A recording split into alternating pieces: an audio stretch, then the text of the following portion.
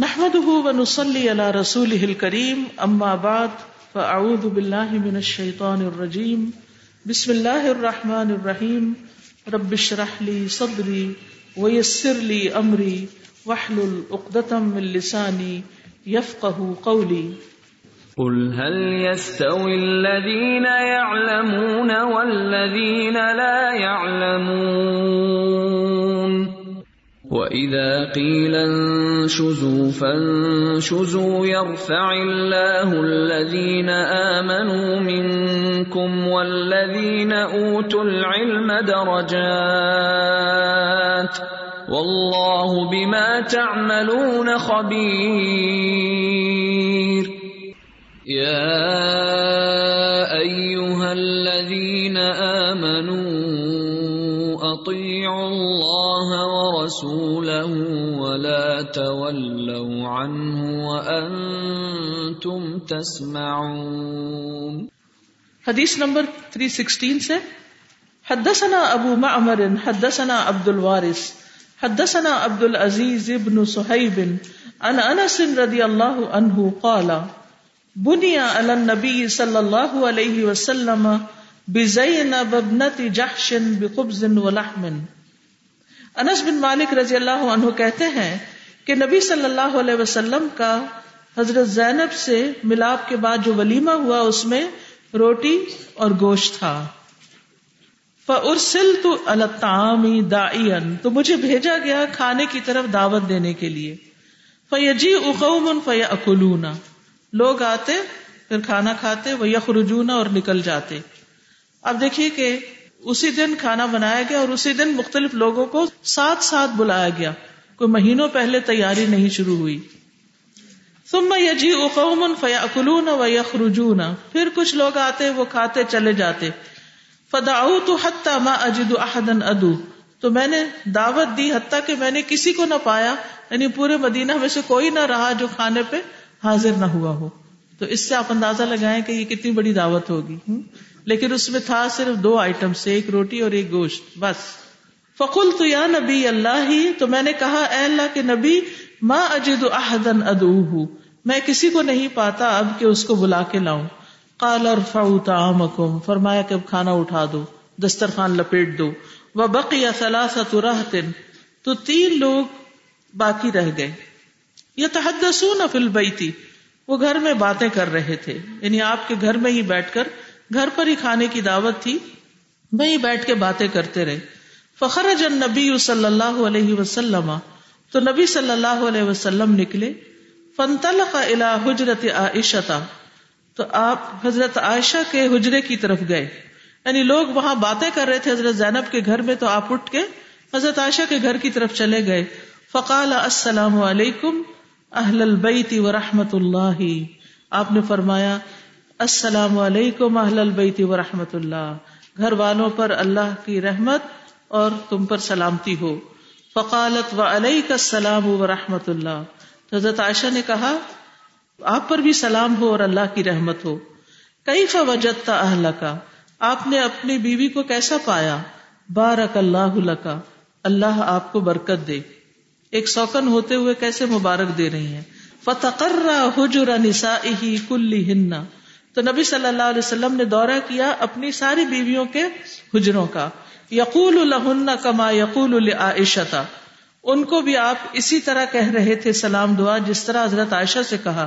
وَيَقُلْنَ لَهُ كَمَا قَالَتْ عَائِشَةُ اور انہوں نے بھی نبی صلی اللہ علیہ وسلم کو ایسے ہی جواب دیا جیسے حضرت عائشہ نے دیا تھا.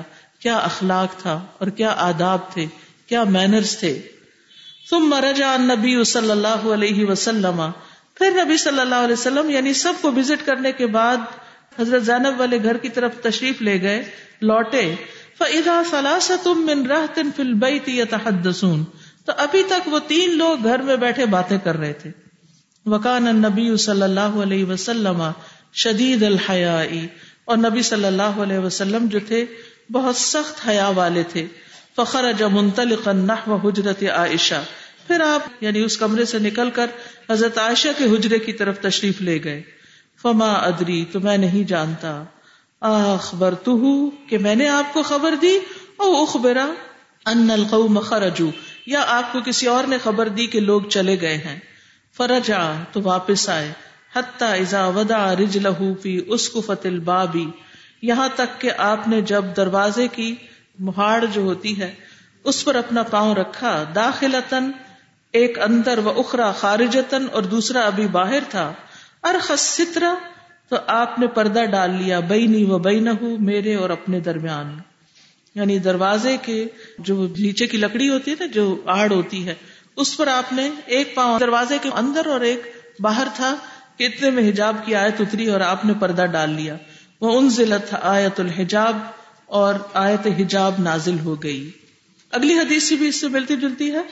حدثنا اسحاق بن منصور اخبرنا عبد الله بن بکر السہمی حدثنا حمید عن انس رضی اللہ عنہ قال انس رضی اللہ عنہ کہتے ہیں اولم رسول اللہ صلی اللہ علیہ وسلم ولیمہ کیا رسول اللہ صلی اللہ علیہ وسلم نے حین بنا بزینب ابنت جحش جب حضرت زینب بنت جحش جو ہیں وہ رخصت ہو کر آئیں. فاشبع الناس خبزا ولحما تو آپ صلی اللہ علیہ وسلم نے پیٹ بھر کے کھلایا روٹی اور گوشت. ثم خرج الى حجر امہات المؤمنین پھر آپ نکلے امہات المؤمنین کے حجروں کی طرف. کما کان یصنع صبیحۃ بنائہ جیسا آپ کا طریقہ ہوتا تھا اپنی نئی بیوی کو لانے کی صبح کے وقت. فیسلم علیہن آپ باقی بیویوں کو سلام کرتے.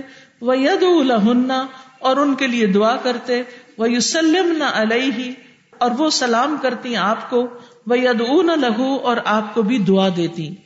فلما رجع الی بیتہ پھر جب آپ اپنے گھر کی طرف لوٹے. رآ رجلین جرا بہم الحدیث تو آپ نے دیکھا کہ دو لوگ ابھی تک باتیں کر رہے ہیں. پیچھے 3 کا ذکر ہے اب 2 کا ہو سکتا ہے کہ آخر میں 2 ہی رہ گئے ہوں. فلما رآہما رجع عن بیتہ پھر جب آپ نے ان کو دیکھا تو اپنے گھر واپس پلٹ آئے. فلما رأى الرجلان جب ان 2 مردوں نے دیکھا نبی اللہ کے نبی کو صلی اللہ علیہ وسلم کو رجع عن بیتہ کہ آپ اپنے گھر سے واپس لوٹ کے جا رہے ہیں. وفبا مسرعین تو وہ دونوں جلدی سے انہوں نے جمپ لگائی جلدی سے اٹھے اور گئے. فما ادری انا اخبرتہ میں نہیں جانتا کہ میں نے آپ کو بتایا تھا بخروجہما ان کے جانے کا. ام اخبرا یا آپ کو کسی اور نے خبر دی. فرجع تو آپ واپس آئے. حتی دخل البیت یہاں تک کہ گھر میں داخل ہوئے. وارخى الستر اور آپ نے پردہ لٹکا لیا. بینی و بینہ میرے اور اپنے درمیان یعنی حضرت انس اور نبی صلی اللہ علیہ وسلم کے درمیان. وانزلت آیت الحجاب اور نازل کر دی گئی آیت حجاب. وقال ابن ابی مریم اخبرنا یحییٰ حدثنی حمید سمع انسا عن النبی صلی اللہ علیہ وسلم. تو یہ ساری احادیث جو ہیں اسی باب کے بارے میں ہیں کہ کس طرح آیت حجاب اتری اور کس طرح اس دعوت کے موقع پر لوگوں نے نبی صلی اللہ علیہ وسلم کے لیے پریشانی کھڑی کی دیر تک وہاں بیٹھ کر. یاد رکھیے انسان کسی کے گھر میں جب مہمان جاتا ہے تو اس کے لیے لازم ہے کہ وہ میزبان کے لیے پریشانی کا باعث نہ بنے. یہ بہت بنیادی اصول ہے کہ آپ جا کر کسی کو تکلیف دینے والے نہ ہوں. ابو شریح سے روایت ہے کہ رسول اللہ صلی اللہ علیہ وسلم نے فرمایا جو شخص اللہ اور آخرت کے دن پر ایمان رکھتا ہو تو اسے چاہیے کہ اپنے مہمان کی عزت کرے. اس کی خوب خاطر مدارت 1 دن رات ہے یعنی بہت زیادہ اہتمام 1 دن رات کا ہے. مہمانی 3 دن ہوتی ہے یعنی 3 دن تک خاص خیال رکھا جائے گا. اس کے بعد جو ہوگا وہ صدقہ ہے. مہمان کے لیے حلال نہیں کہ اپنے میزبان کے پاس ڈیرا ڈال لے کہ اس کے لیے مشقت اور بوجھ بن جائے. اب دیکھیے کہ ہمارے جو کلچر ہے نا اس میں بعض اوقات جب چھٹیاں وغیرہ ہوتی ہیں تو رشتہ دار ایک دوسرے کے پاس جاتے ہیں اور پھر بعض رشتہ دار تو مہینوں کے لیے آ جاتے ہیں. نہ انہیں خود کچھ کرنا ہوتا ہے اور نہ ہی دوسروں کے وقت کی قدر کرتے ہیں. اور خصوصاً آپ دیکھیں کہ سسرالی گھر میں نندے وغیرہ اور صرف نندے نہیں ان کے بچے بھی. ایک خاتون مجھے بتا رہی تھی کہ میری نند کے 7 بچے تھے اور وہ 7 کے 7 لے کے پوری چھٹیاں ہمارے گھر گزارا کرتی تھی. تو اب آپ خود سوچیں کہ 7 لوگوں کا کھلانا پلانا ٹھیک ہے، وہ خود بھی کام کرتی ہوں گی، لیکن ہمارے ہاں ایک یہ رواج سا ہے میکے جا کے رہنے والا، اور پھر کئی بچے بھی ہو جاتے ہیں تو میکا نہیں بھولتا، اور پھر جا کر جو گھر کی بھابھی ہوتی ہے یا جو بھی چلانے والی ہوتی ہے اس کے لیے ایک مسئلہ بن جاتے ہیں، اور پھر وہاں سے جھگڑے شروع ہو جاتے ہیں. اسی طرح آپ دیکھیے، یہ تو لمبے عرصے کی رہنے کی بات ہے، تھوڑی دیر کے لیے بھی کسی کے گھر جائیں تو اتنا نہ بیٹھے کہ گھر والے کی نماز، اس کا کھانا، اس کا آرام، اس کی روٹین سب کچھ ڈسٹرب ہو جائے. اتنی دیر بیٹھے جتنی دیر وہ خوشی سے آپ کو بٹھائے، اور جتنی دیر میں کوئی کام کی بات ہو. جب آپ سمجھے کہ اب بیٹھنا کی مزید ضرورت نہیں، یا آپ کی نماز کا وقت ہو گیا ہے، یا اور اسی طرح کی کوئی ذمہ داری ہے، تو ان ذمہ داریوں کو نہ بھولیں، نہ اپنے لیے مشکل پیدا کریں اور نہ کسی دوسرے کے. خصوصاً رات کی دعوتوں میں دیر تک جاگتے رہنا اور گھر والوں کو جگائے رکھنا فجر کی نماز میں خلل کا باعث بنتا ہے. اور ایون عشاء کی نماز میں بھی لوگ اتنے تھک جاتے ہیں کہ پوری طرح توجہ نہیں کرتے. اسی طرح جب کسی کے گھر جائیں پوچھ کر جائیں، پھر جتنے لوگ بلائے جائیں اتنے ساتھ لے جائیں. یہ نہیں کہ جو آیا اس کو تم بھی آ جاؤ تم بھی آ جاؤ، کیونکہ اس سے پھر گھر والوں کے لیے پریشانی کی بات ہو جاتی ہے.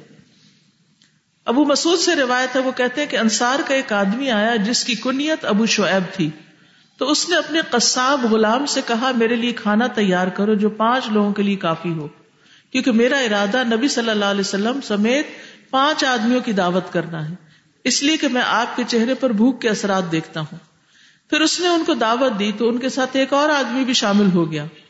تو نبی صلی اللہ علیہ وسلم نے فرمایا یہ شخص ہمارے ساتھ چلا آیا ہے، اگر چاہو تو اس کو اجازت دے دو، اور اگر چاہو تو یہ واپس چلا جائے. تو یہ واپس چلا جائے گا. اس نے عرض کیا نہیں میں اس کو بھی اجازت دیتا ہوں. تو اس سے کیا پتا چلتا ہے کہ اگر کوئی ایکسٹرا بندہ ساتھ ہو تو اس کی اجازت لینی چاہیے. پھر اسی طرح جو بھی کھانا پکا ہو اس کو کھا لیا جائے، اس میں عیب نہ نکالے جائیں. نبی صلی اللہ علیہ وسلم کھانے کے عیب نہیں نکالتے تھے. جو ملے اس پر قناعت کی جائے، بہت زیادہ اہتمام کی توقع بھی نہ رکھی جائے، مطالبہ بھی نہ کیا جائے. شقیق کہتے ہیں کہ میں اور میرا ایک ساتھی سلمان رضی اللہ عنہ کے پاس گئے. انہوں نے روٹی اور نمکین چیز کو ہمارے قریب کی اور کہا اگر رسول اللہ صلی اللہ علیہ وسلم نے ہمیں تکلف سے منع نہ کیا ہوتا تو میں تمہاری خاطر تکلف کرتا. میرے ساتھی نے کہا اگر نمکین چیز میں پہاڑی پودینہ ڈال دیا ہوتا تو اچھا تھا. تو سلمان رضی اللہ عنہ نے کوئی لوٹا نما برتن اپنا سبزی فروش کی طرف بھیجا اور وہاں رہن رکھوا کے پودینہ منگوایا. پھر اس مہمان کے جو مطالبے کے مطابق اس نمکین چیز میں پودینہ بھی ڈالا. جب ہم کھانا کھا چکے تو میرے ساتھی نے کہا ساری تعریف اللہ کے لیے ہے جس نے ہمیں اس رزق پر قناعت کی توفیق بخشی. اس پر سلمان رضی اللہ عنہ نے کہا اگر تم نے اپنے رزق پر قناعت کی ہوتی تو میرا لوٹا سبزی فروش کے پاس رہن میں نہ ہوتا. اب دیکھیے کہ بہت سارے لوگ قرضہ لے کر مہمانیاں کر رہے ہوتے ہیں، خصوصاً شادیوں کی مہمانداری. اس میں تو بہت عام ہو گیا تھا کہ غریب لوگ بھی زکوٰۃ خیرات صدقات اکٹھے کر کے مہمانوں کے لیے انتظام اہتمام کر رہے ہوتے ہیں. یعنی بیٹی کو شاید اتنا نہیں دیتے جتنا پھر وہ دیکھا دیکھی کہ اب شادی ہال بھی بک کروانا ہے. پہلے تو ہوتا تھا کہ گھروں میں ہی شادیاں ہو جاتی تھی، محلے والے مل جل کر سارے برتن وغیرہ اکٹھے کر کے سب کچھ اہتمام کر لیا کرتے تھے. لیکن اب یہ ہے کہ سہولت کے لیے بھی اور ویسے دکھاوے اور مقابلے کے لیے بھی، کیونکہ اس بچے کی یہاں ہوئی تھی یا فلاں خالہ کے بچے کی یہاں ہوئی تھی تو ہمیں بھی وہی جگہ بک کرانی ہے. تو اس قسم کا اسراف اور دکھاوا اور یہ سب چیزیں جو ہیں انہوں نے ہمیں اپنے مقصد زندگی سے غافل کر دیا ہے. ایک اور اہم بات یہ کہ بہت زیادہ سوال نہیں کرنے چاہیے کھانے کے اوپر نا. رسول اللہ صلی اللہ علیہ وسلم نے فرمایا جب تم میں سے کوئی اپنے مسلمان بھائی کے پاس داخل ہو پھر وہ اسے اپنے کھانے میں سے کھلائے تو کھا لے اور اس کے بارے میں سوال نہ کرے کہ یہ کہاں سے کما کے لائے تھے اور حلال کا ہے یا حرام کا ہے، آپ لوگوں کی آمدنی کا ذریعہ کیا ہے، اور اس قسم کی باتیں وہاں پوچھنے نہ بیٹھ جائے. اگر آپ کو شک ہے تو آپ خود ہی نہ کھائیں، لیکن یہ ہے کہ اس وقت معیوب ہے، یہ ادب کے خلاف ہے. اور اگر وہ اسے اپنے مشروب میں سے کچھ پلائے تو چاہیے کہ پی لے اس میں سے اور اس کے بارے میں سوال نہ کرے. یعنی بہت زیادہ کچھ لوگ ریسیپی شیئر نہیں کرنا چاہتے تو بہت اصرار کر کے ان سے مت پوچھا جائے کہ اس میں کیا ڈالا ہے اور کیا ڈالا ہے اور کیا ڈالا ہے. ٹھیک ہے بعض اوقات انسان کو کوئی چیز اچھی لگتی ہے اس کی تعریف کرتا ہے اور پوچھ بھی لیتا ہے, ایک علم ہے یہ بھی, لیکن جتنا کوئی بتائے. اچھا ایک اور بات جو ریسنٹلی جس کا مجھے احساس ہوا کہ غیر متعلقہ لوگوں سے سوال نہیں کرنا چاہیے. ہم ابھی کراچی میں تھے تو کھانے کی میز پر بیٹھے ہوئے تھے, ایک بزرگ خاتون تھی, کافی بزرگ, شاید 80+ ہوں گی, تو انہوں نے اصل میں وہ دعوت دی تھی کھانے کی. تو ہم سب بیٹھے ہوئے تھے, تو ان کے ساتھ جو خاتون بیٹھی تھی انہوں نے ان سے پوچھا کہ یہ جو چیز آپ نے پکائی ہے یہ اس میں کیا کچھ ہے, یعنی کہ اس کی ریسیپی کیا ہے. تو انہوں نے کہا کہ یہ نہیں پوچھتے, یعنی ابرپٹلی کہہ دیا کہ یہ سوال نہیں کرتے. تو اس سے مجھے بہت احساس ہوا کہ بعض اوقات گھر کے بزرگ خود نہیں پکاتے اور انہیں نہیں پتا ہوتا کہ اس میں کیا کچھ ڈالا گیا ہے. بعض اوقات خاتون خانہ بھی خود نہیں پکاتی, ہو سکتا ہے انہوں نے باہر سے منگایا ہو کہ آپ اچانک چلے گئے, یا یہ کہ اتنا کچھ پکانے والا نہیں تھا تو کچھ گھر سے کچھ باہر سے, یا پھر ہو سکتا ہے کہ سارا خانسامے نہیں پکایا ہو. تو اس پر بھی یہ نہیں آپ نے بہت اچھا کھانا بنایا, خانسامے بیچارے کو تو کوئی پوچھتا بھی نہیں, گھر والوں ہی کی تعریف ہوتی رہتی ہے. تو اور پھر سارا وقت صرف کھانے کی بات نہیں کرنی چاہیے, کھانے کی میز پر صرف کھانے کی باتیں نہ ہو, کوئی اور بھی کام کی بات ہو جائے تو اچھا ہوگا. پھر اسی طرح جس کے گھر میں جائیں اس کے گھر میں ادھر ادھر نہ جھانکیں, جس حد تک وہ رکھے وہی رہے, اس سے آگے گھسنے کی کوشش نہ کریں. تو یہ تمام چیزیں جو ہیں یہ بیسک مینرز ہیں. یعنی اگر انسان صرف اتنا تہیا کر لے کہ میں نے کسی کو تکلیف نہیں دینی, تو پھر باقی چیزیں خود ہی ٹھیک ہو جائیں گی. کیونکہ اگر اس کی جگہ اپنے آپ کو رکھ لے کہ میں اس کی جگہ ہوں تو میں کیا کروں گی, آپ خود ہی ٹھیک ہو جائیں گے. چلیے, حدثني زكريا بن يحيى حدثنا ابو اسامہ عن هشام عن ابيه عن عائشة رضی اللہ عنہا قالت خرجت سودة بعدما ضرب الحجاب لحاجتها. حضرت عائشہ کہتی ہیں کہ سودا رضی اللہ عنہا جو ہیں وہ حجاب کا حکم آنے کے بعد اپنی ضرورت کے لیے گھر سے نکلی. وکانت امرأۃ جسیمۃ, اور وہ ایک بھاری بھرکم عورت تھی, یعنی ہیوی تھی. لا تخفى على من يعرفها, جو ان کو پہچانتا تھا اس سے وہ چھپ نہیں سکتی تھی, یعنی پہچان لی جاتی تھی. یعنی اگر انسان کمزور ہو تو بہت سے لوگوں سے ملتا جلتا ہوتا ہے, تو حجاب برقعے وغیرہ میں بعض اوقات پہچاننا مشکل ہوتا ہے, تو انسان پوچھتا ہے اچھا آپ فلاں ہیں یا کون ہے. لیکن جو لوگ ذرا بھاری ہوتے ہیں یا لمبے زیادہ ہوتے ہیں تو وہ ایک دم پہچانے جاتے ہیں, تو وہ اپنے آپ کو حجاب میں بھی چھپا نہیں سکتی تھی. فرآہا عمر بن الخطاب, تو ان کو عمر بن خطاب رضی اللہ عنہ نے دیکھ لیا.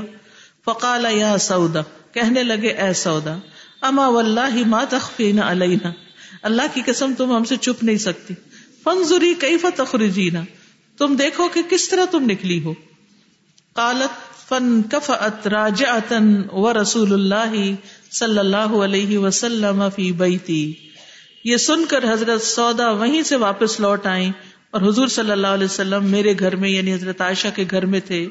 وَإِنَّهُ لَيَتَعَشَّى وَفِي يَدِهِ أَرْقٌ, اور وہ اس وقت ڈنر کر رہے تھے, یعنی یتعشى کا مطلب تھا رات کا کھانا کھا رہے تھے.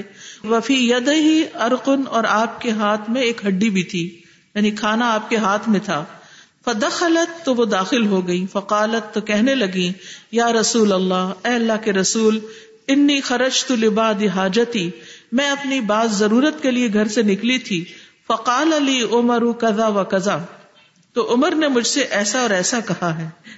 قالت, وہ کہتی ہیں فاوحى اللہ الیہ, اللہ سبحانہ وتعالی نے اسی وقت وحی کی نبی صلی اللہ علیہ وسلم کی طرف. کھانا کھا رہے ہیں, ہاتھ میں ہڈی ہے, فوراً حکم آ گیا.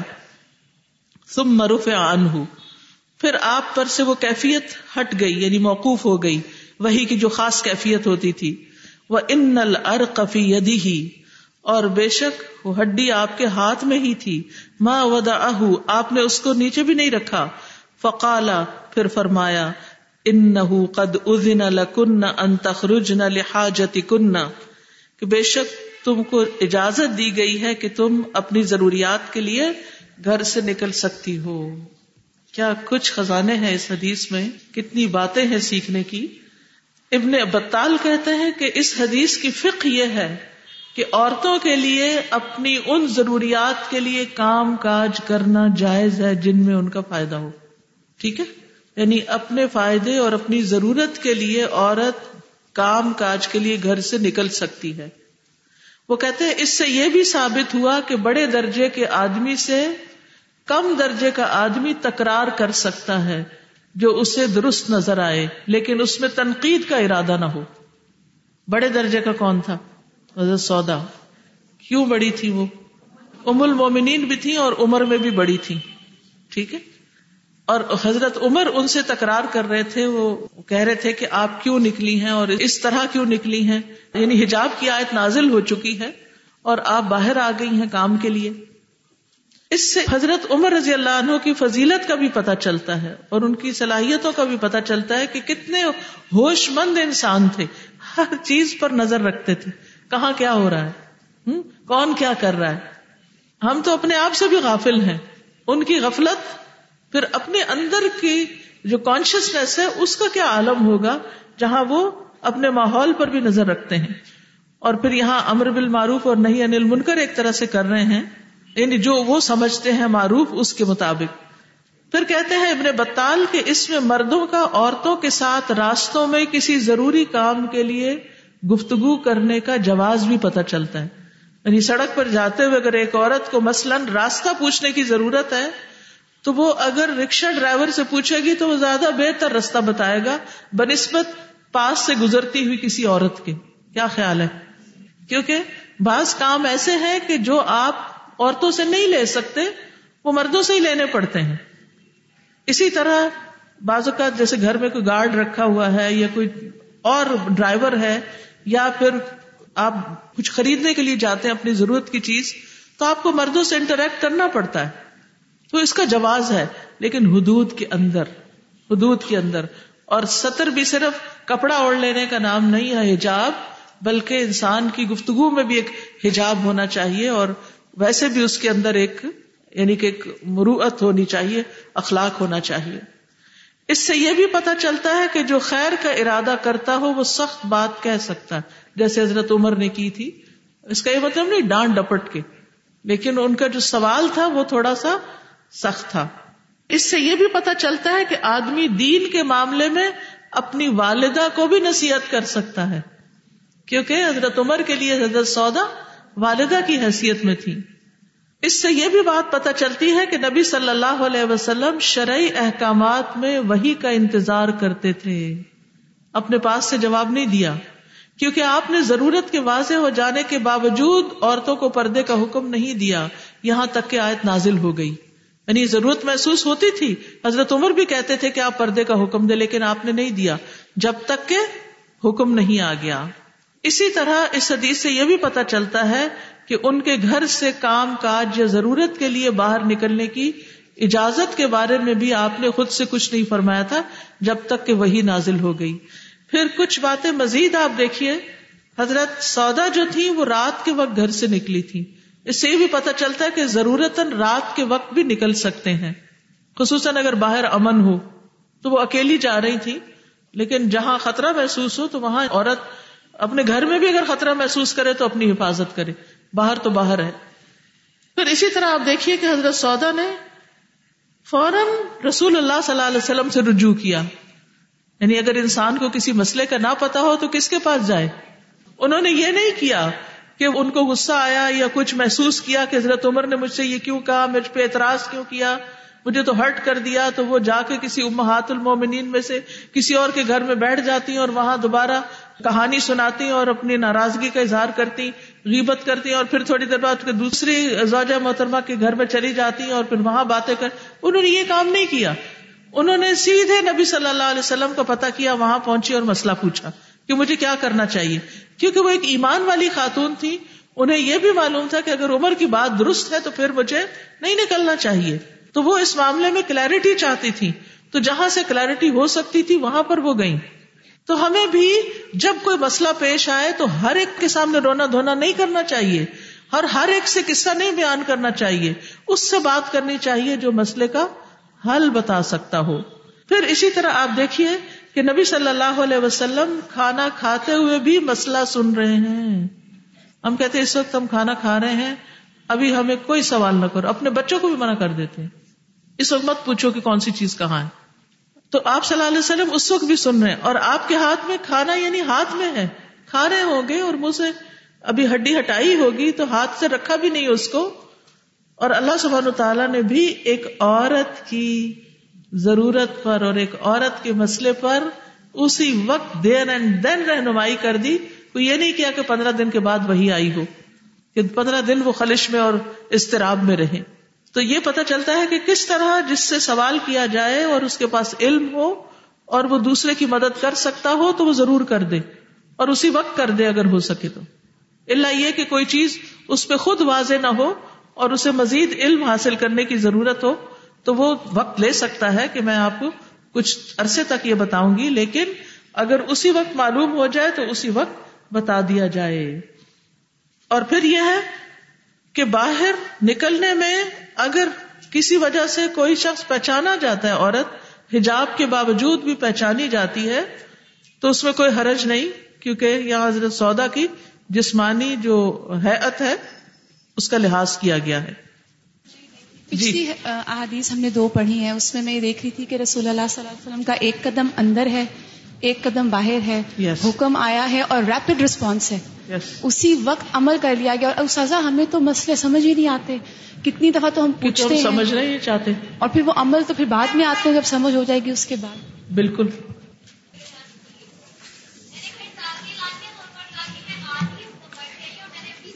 الحمدللہ یہ کہہ رہی ہے کہ میں نے جس دن آیت حجاب پڑھی تھی اسی دن حجاب کر لیا تھا.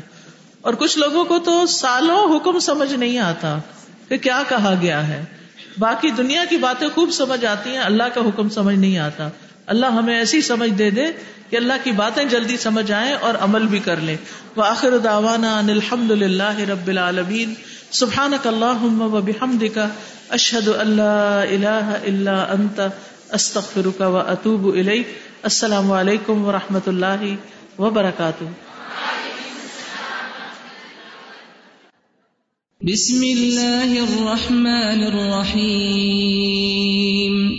والعصر ان الانسان لفی خسر الا الذین آمنوا وعملوا الصالحات وتواصوا بالحق وتواصوا بالصبر.